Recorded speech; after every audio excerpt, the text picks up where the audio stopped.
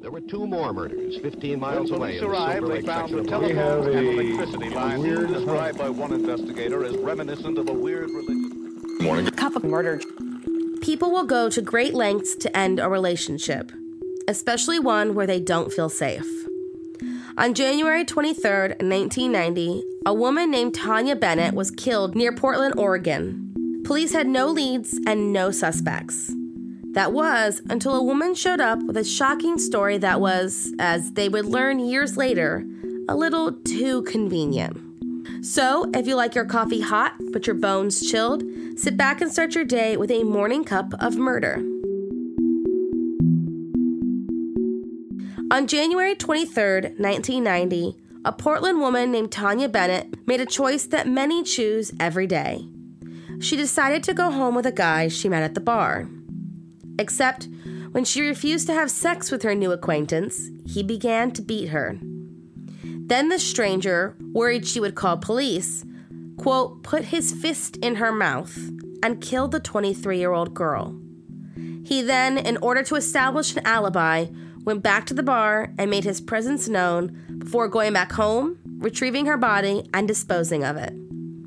Her body was found a few days later, the ropes still around her neck, her bra pulled up, and pants around her ankles, having been sexually assaulted.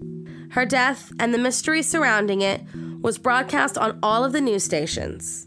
Then, one day, the police got a call from 57-year-old Laverne Pavlinac. According to Laverne, her 43-year-old live-in boyfriend, John Sosnovsky, was the one who brutally murdered Tanya Bennett. She provided details that made her story more credible and how he forced her to help rape, murder, and dispose of the body. The couple, who had been together for 10 years, were arrested on March 5th and on February 8th, 1991, both were convicted. To avoid a death penalty, John pled guilty and was sentenced to life in prison, while Laverne was sentenced to a minimum of 10 years. Here was the problem.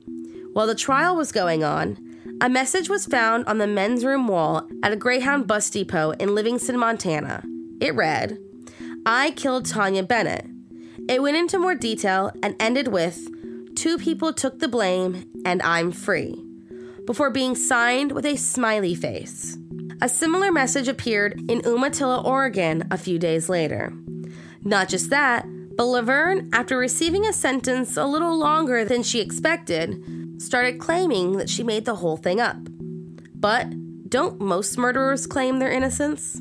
Then the smiley face messenger, after not receiving the attention or action he thought his confession deserved, started writing to the media and police departments confessing his crimes.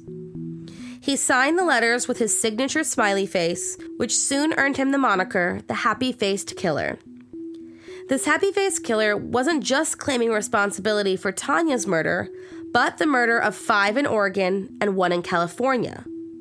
If all of this was true, why were Laverne Pavlinac and John Sosnovsky in prison? Well, as the world would eventually learn, Laverne was a bit of an armchair detective.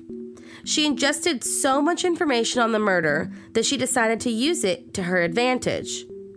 Her boyfriend of 10 years, John, was an abusive man who she didn't feel like she could get rid of, at least not without help. So she cooked up a story of their involvement in the crime and was so convincing that police believed them. And John, who was completely innocent, simply pled guilty because he felt he had no choice and didn't want to be put to death.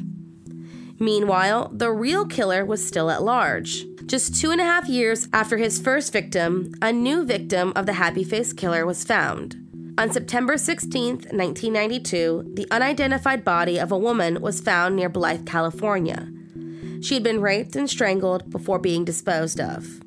Then a month later came the body of Cynthia Lynn Rose. Next was Lori Ann Pentland of Salem, Oregon, and 6 months later, an unidentified woman in Santa Nella, California.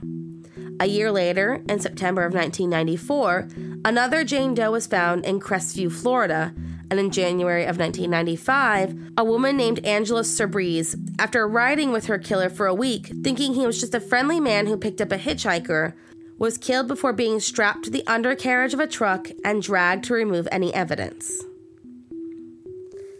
These women, many of whom were sex workers, had their deaths written off as drug overdose or an angry John. Their deaths were not solved, and some bodies weren't even found until after the killer was caught and began giving details about his crime. But this would take several years. It wasn't until the happy-faced killer took a victim a little close to home that his reign of terror finally ended. 2 months after the murder of Angela Soubise, on March 16, 1995, a woman named Julie Ann Winningham in Washington was strangled to death. Unlike his past victims, Julie had friends and relatives that knew about her personal life and about a boyfriend who had been giving her a hard time. They gave his name, Keith Hunter Jesperson, and his profession, a truck driver. They brought him in and questioned him for more than 6 hours about Julie's death, but didn't have enough evidence to hold him. Eventually, in an effort to receive a lesser sentence, Keith wrote a letter confessing to having killed Julie, as well as other women. He turned himself in and confessed to Julie's murder. Eventually, in an effort to receive a lesser sentence, Keith decided he was going to turn himself in for the murder of Julie. He wrote a letter to his brother confessing to having killed Julie as well as the other women and turned himself over to police. But despite asking his brother to destroy the letter, the information was leaked that Keith may be responsible for the other murders. So police began connecting his travel routes and any unsolved crimes and quickly began connecting the dots. Keith Hunter Jesperson was the happy-faced killer. Eventually, Keith confessed to all of his murders, most of which he didn't even know the girls' names, and where to find some of the bodies that had not been located. He claimed his victim count was 185, though only 8 had been definitively connected to him. With Jesperson in prison, on January 7, 1996, Laverne Pavlinac and John Sosnowski were released after serving 5 years in prison. Keith was serving 3 consecutive life sentences in Oregon before, in September of 2009, he was indicted for murder and extradited to California to face further charges. He received the 4th life sentence in January of 2010. Thank you for joining me in my morning cup of murder. Please join me again tomorrow to hear what terrible thing happened on January 24th. Don't forget to rate and subscribe and let me know how you like it. If you want to help support the podcast, there's always Patreon or just sharing it with your true crime-obsessed friends. And remember, stay safe.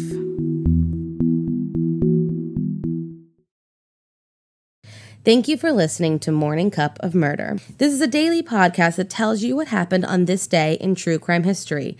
In short, easy to listen to episodes that you can finish on your commute or while you enjoy your morning coffee.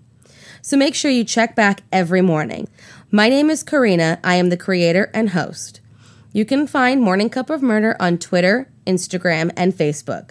I have also set up a Patreon where you can donate a small monthly contribution to the podcast. All those links are in the episode description. Thank you again, and have a wonderful day.